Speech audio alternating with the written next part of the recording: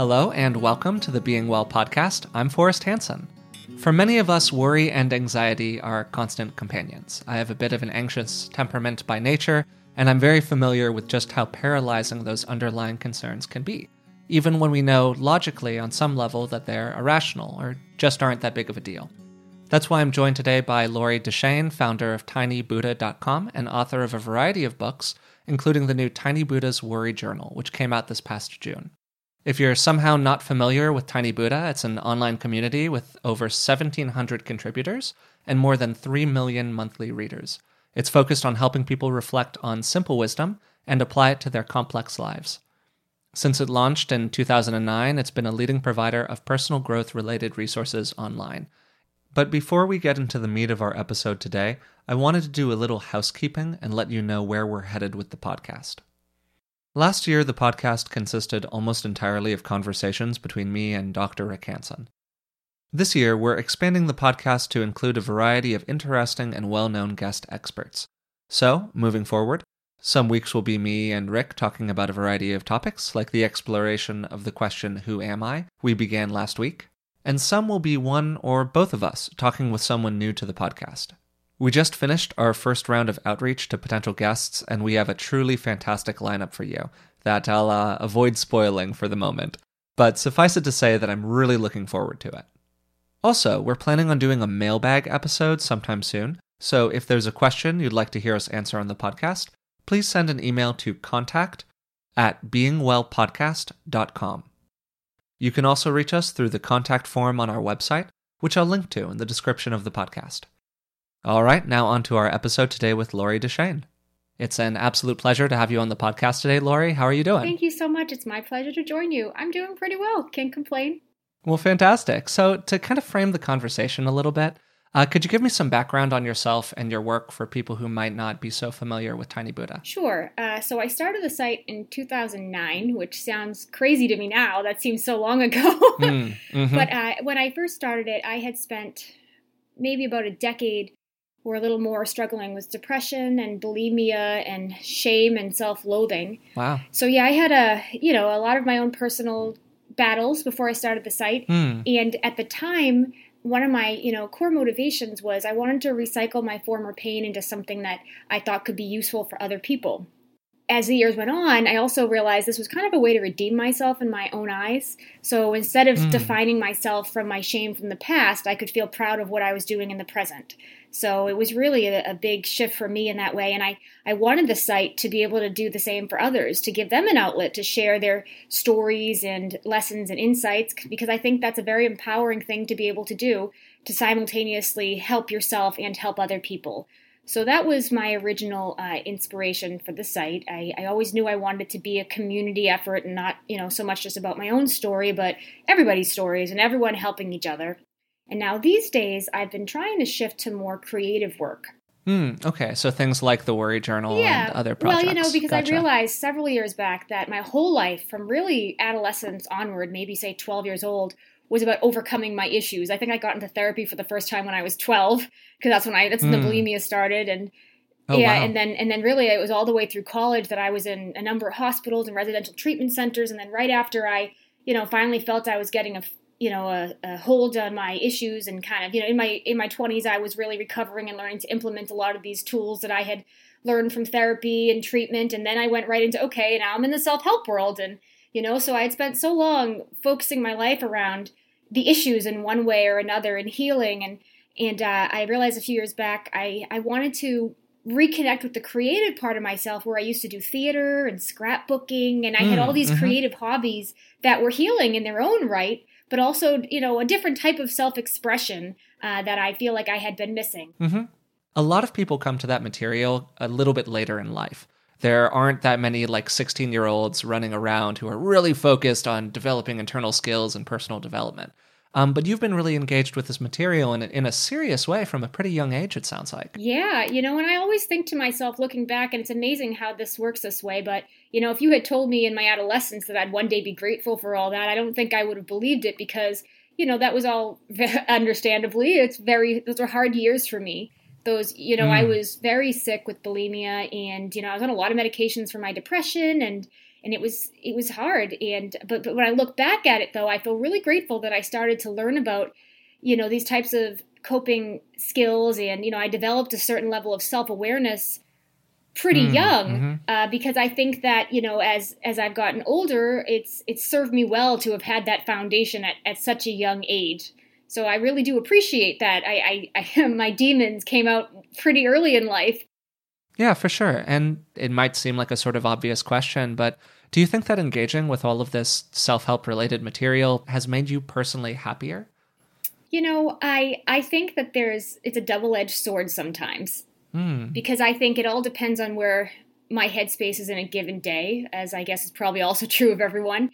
Sometimes having all this information about how to respond to life events and how to empower myself, and that obviously could be very useful to understand on a deeper level what's going on inside myself and how I can respond in a more empowering way to life.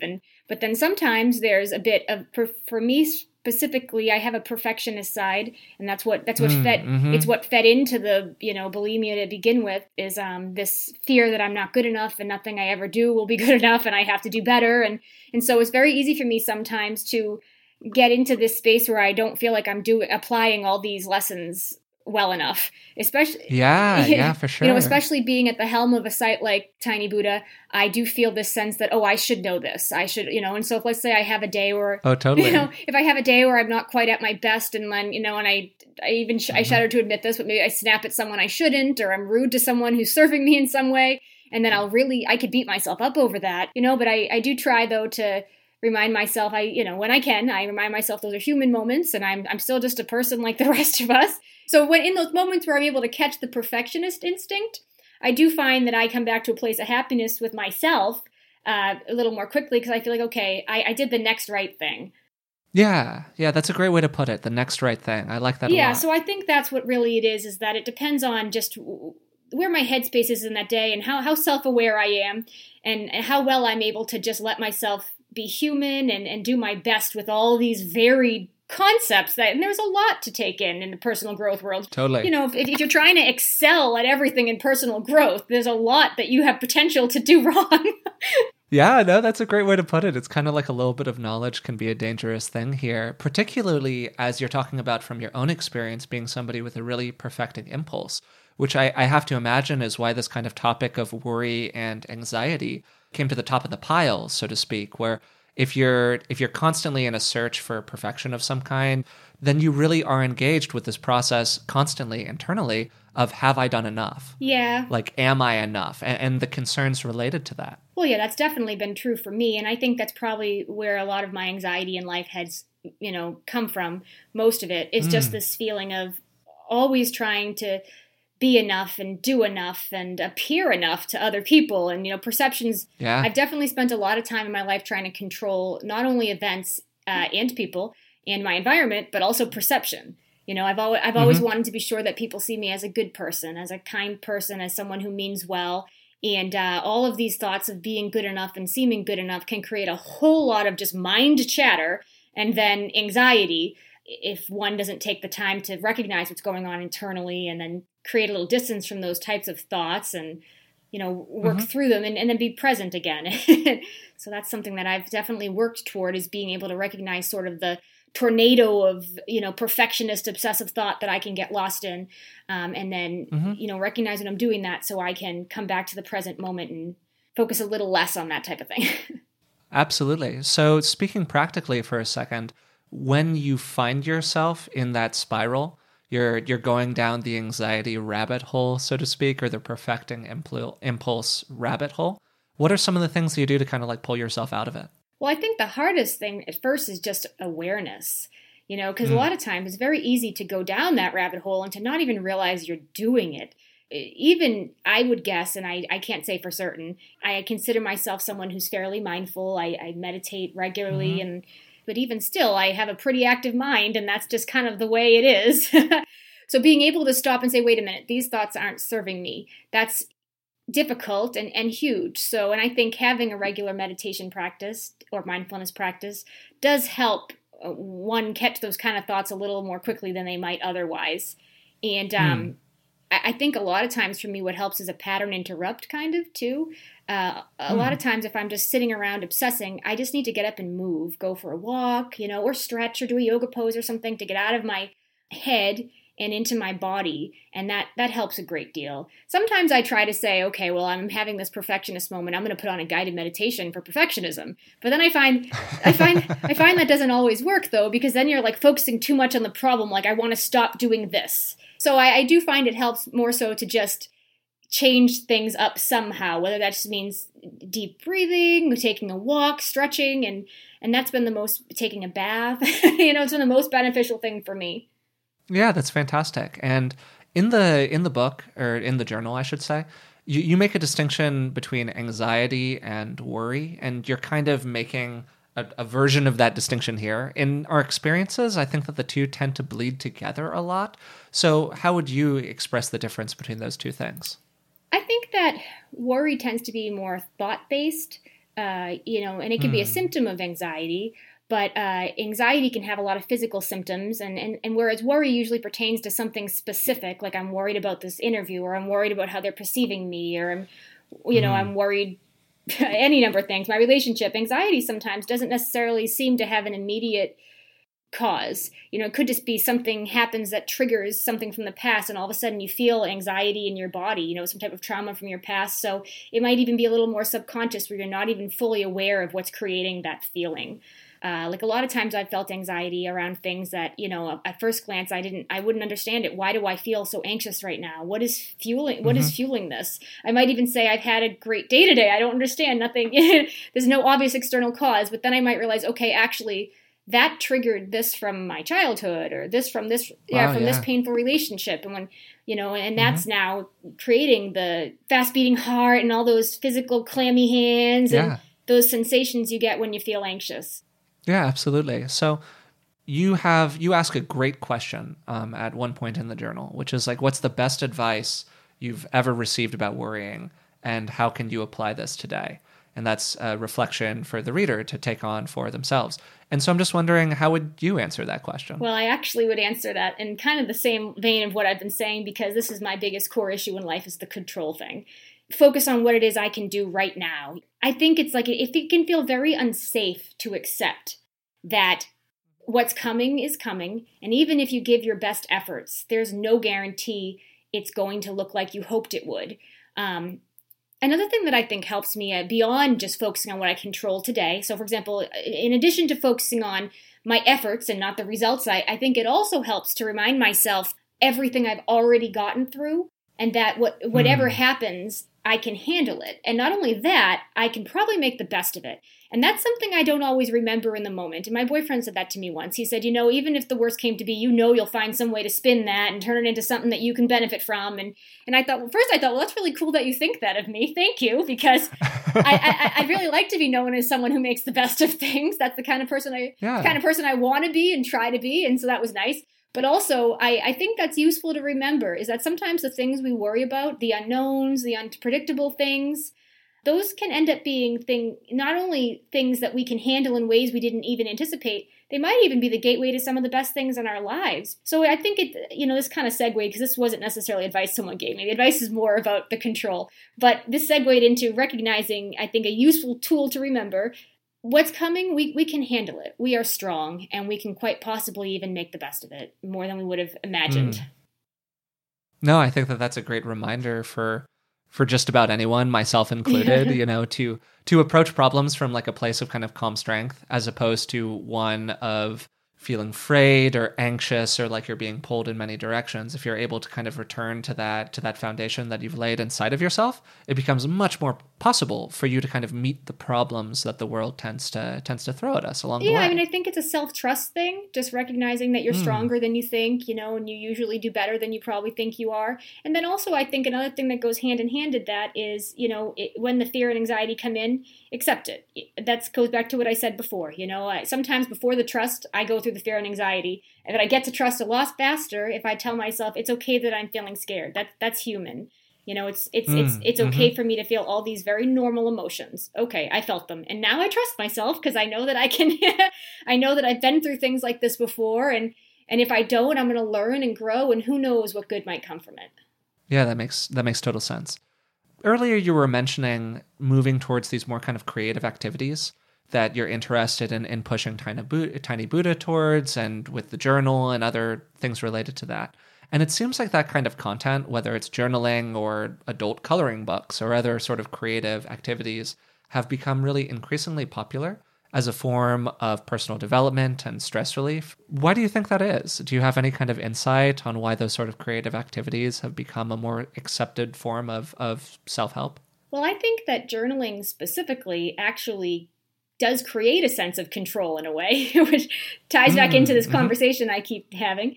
It allows us to clear our heads, to identify what we're thinking and feeling, and to, practice self-awareness, and also to look at things maybe more objectively. When something's on paper, you're able to kind of look at it and say, okay, this is what's going on. This is what's happening here. And you see things you might not have seen before. You might make connections you wouldn't be able to make had you not written it down. And I think that's, everyone's looking to feel more in control of their life. Everyone's looking to feel like they have some sense of agency. And then I think with coloring, well, first of all, it's fun. Yeah, sure. I mean, that's a great enough reason on its own. For me, that was the start. It's like, oh, I can just pull out some markers and just play with colors and just be a kid again.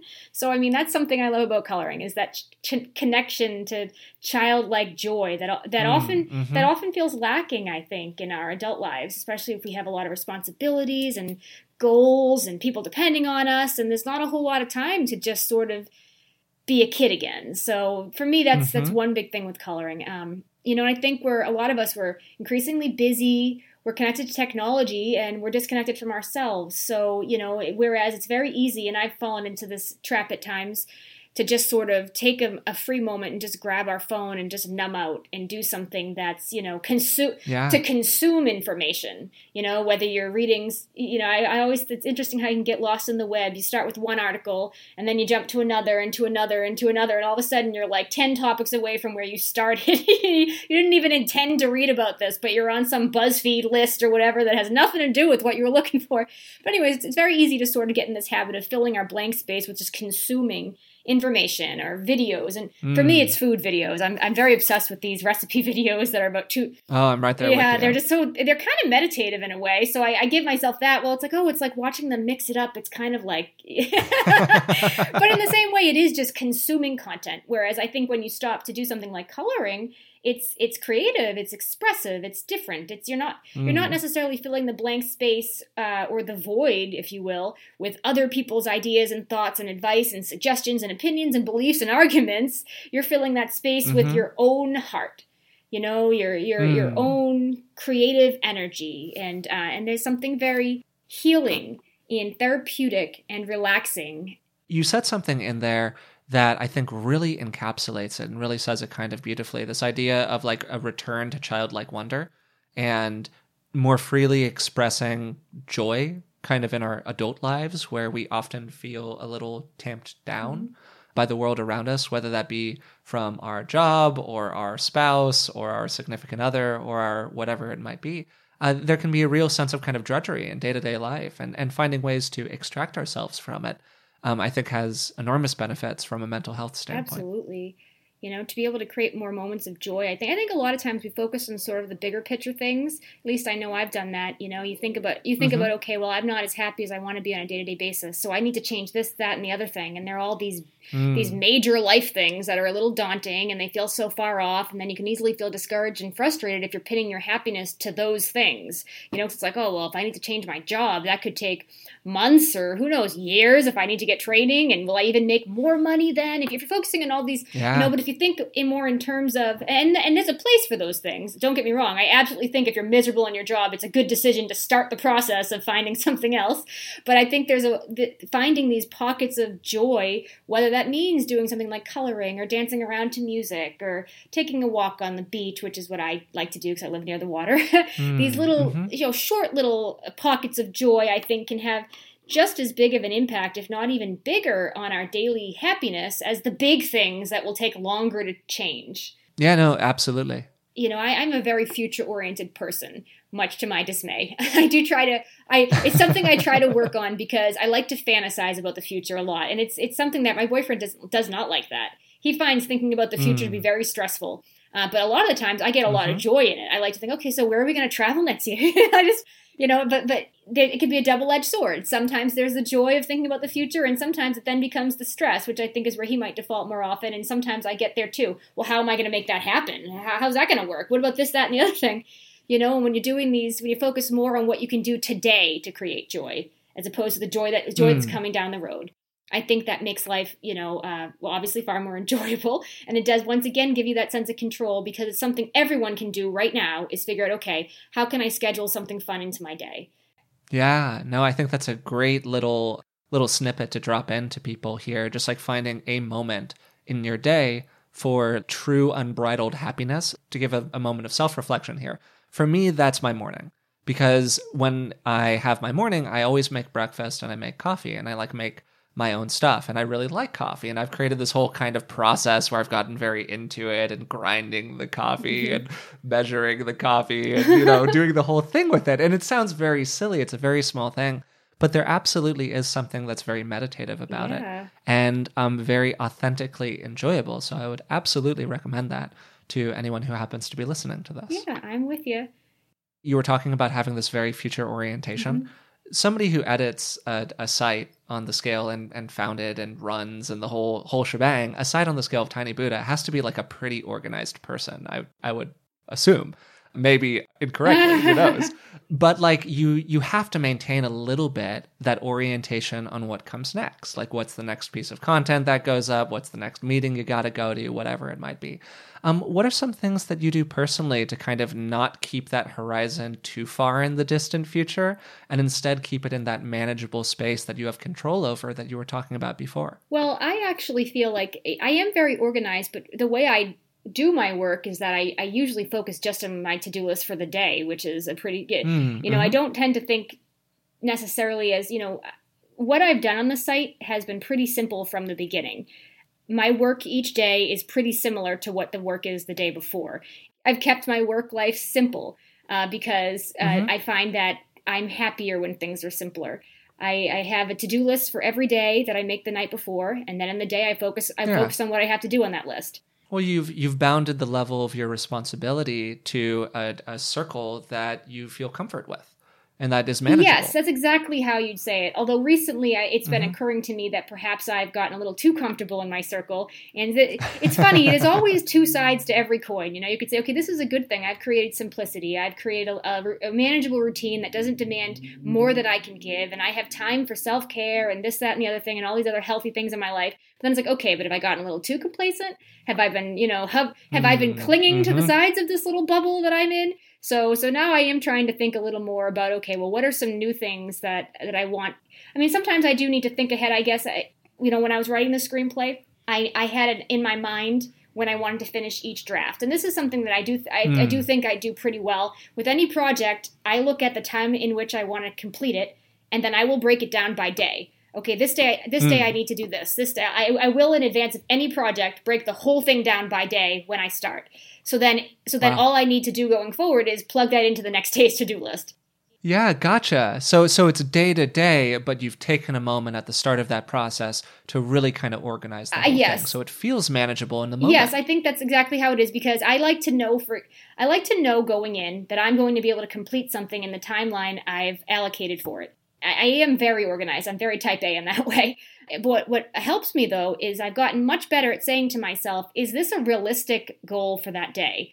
Because in the beginning, there was a long time where I would really overextend myself in terms of my to-do list. And I'd get to the end of the day and feel really bad about myself because I didn't finish it all. I didn't finish everything on there. And then it finally occurred to me, I worked, maybe 8 to 10 or whatever amount of hours I worked. If I didn't finish it, the problem isn't me, it was the to-do list. So then I started to get a lot better at saying, okay, what is a more realistic expectation of myself that allows for, okay, I'm going to need to take breaks. You know what I mean? Or I'm going to need to do things to take care of myself in the day too. I'm going to need to be responsive to other people. So I've gotten pretty good at creating a schedule that allows for the human experience of life beyond work. And now I do feel like I'm pretty on top of what I need to do day to day in a manageable way.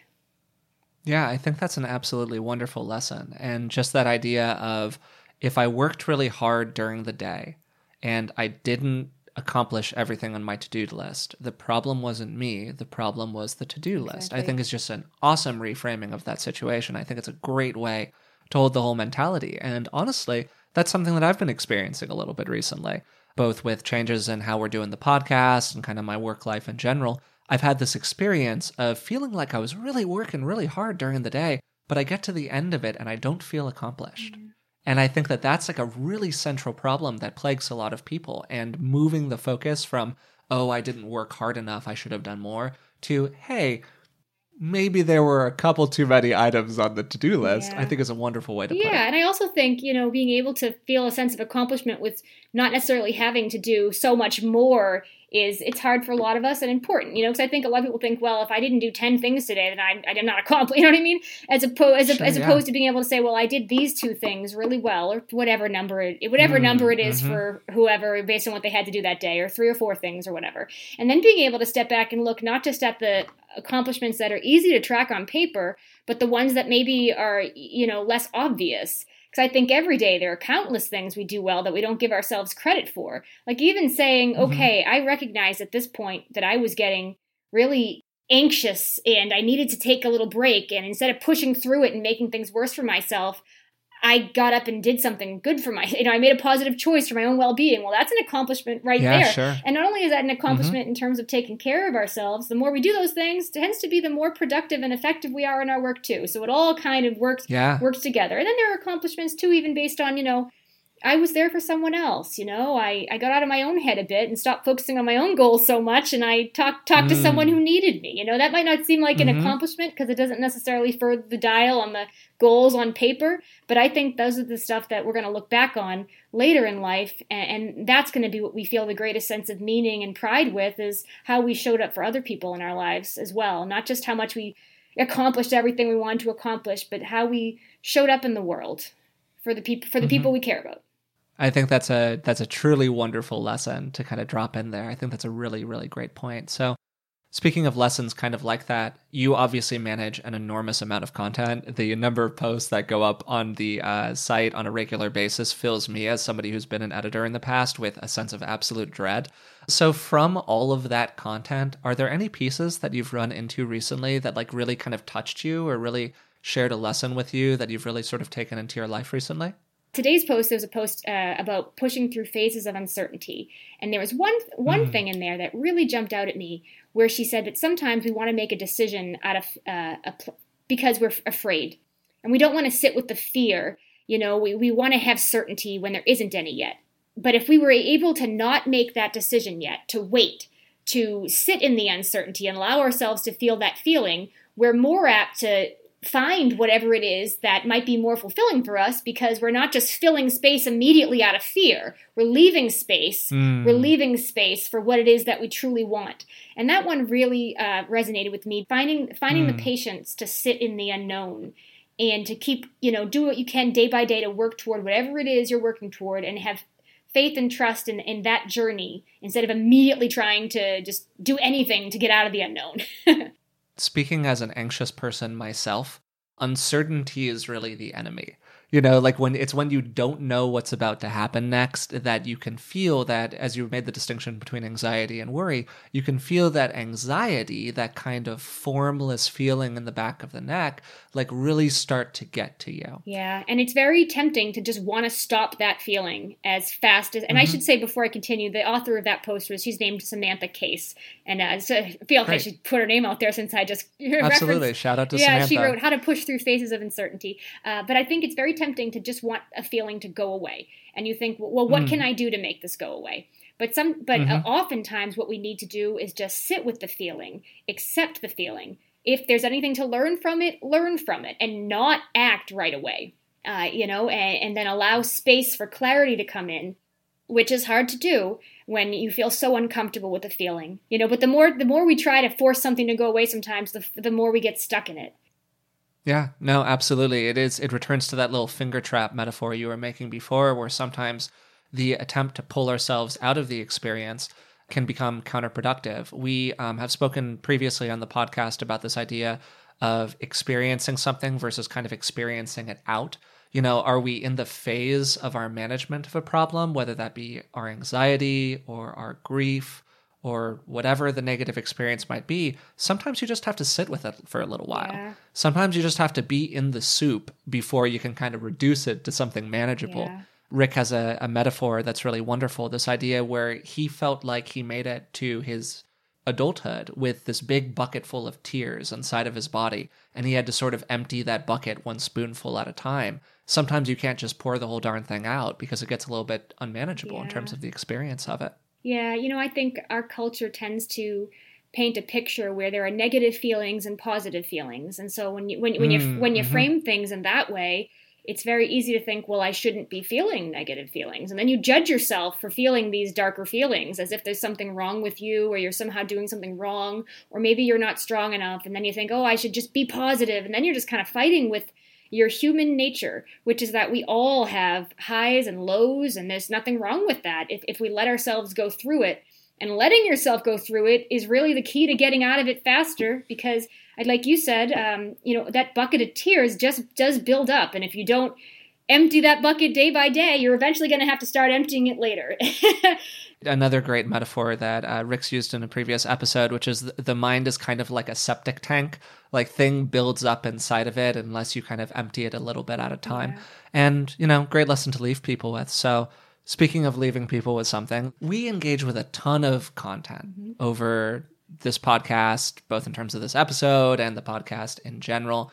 And I think that it's really easy to get, as you were talking about before in terms of your own experience, a sort of sense of information overload, where there's so much stuff going on that it can become challenging to do anything because you're trying to do everything. Yeah. So sometimes, at the end of these, it's nice to kind of reduce it and kind of find what's really, really meaningful inside of it. So I'm just wondering, is there one sort of piece of advice that has really stuck with you over the years? Something came to mind as you were talking, actually, and I don't know when this first, where I got this piece of advice, or I'm sure it's just from lots of different messages that I've received. But one thing that I find is very helpful for myself is to just get in the regular practice of stopping and asking myself, what do I need right now?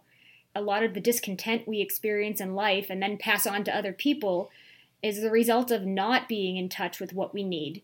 Whether that means, okay, what I really need is to get outside for a bit. And that one comes back to me a lot because I work from home. So that's a big one for me, is I work on my computer from home or from a coffee shop. But so I often check in with myself and realize I need to move. I need to get up. I need to get out. I need a break. Or it could be, I need to be honest with myself right now. I'm avoiding this truth that is complicating my relationships, and it could be something like that. Or it could be, I need to be honest with someone else. I need to set a boundary and, be clear on what it is that would help me, take care of myself and be able to be there for them. And so all these questions I think it comes down to self-awareness, and it's not easy. It's never really easy to truly identify what you need in a moment. I think that we have a lot of resistance to what that is that we need, and a lot of walls built up about what we should need or what it's okay to need, and where we should be at a given moment in time. But I think if we can get in that practice of asking ourselves, what is it that I need? And really self-reflecting, and then act on what we've learned. And it can be the simplest of things. I think that we'll be much more balanced, emotionally balanced people. We'll be happier, we'll be more fulfilled, and we'll be stronger and more available to the people in our lives. I think that's a great way to put it, Lori. And it's also, I think, a wonderful note to kind of bring this episode to a close on. So thank you again for being here, and we really absolutely appreciate the time. Thank you so much. It's been my pleasure. So to give a little summary, today I had the pleasure of talking to Lori Deschene, founder of tinybuddha.com and author of Tiny Buddha's Worry Journal. If you'd like to learn more about the Worry Journal, we'll include a link to it in the details of this episode.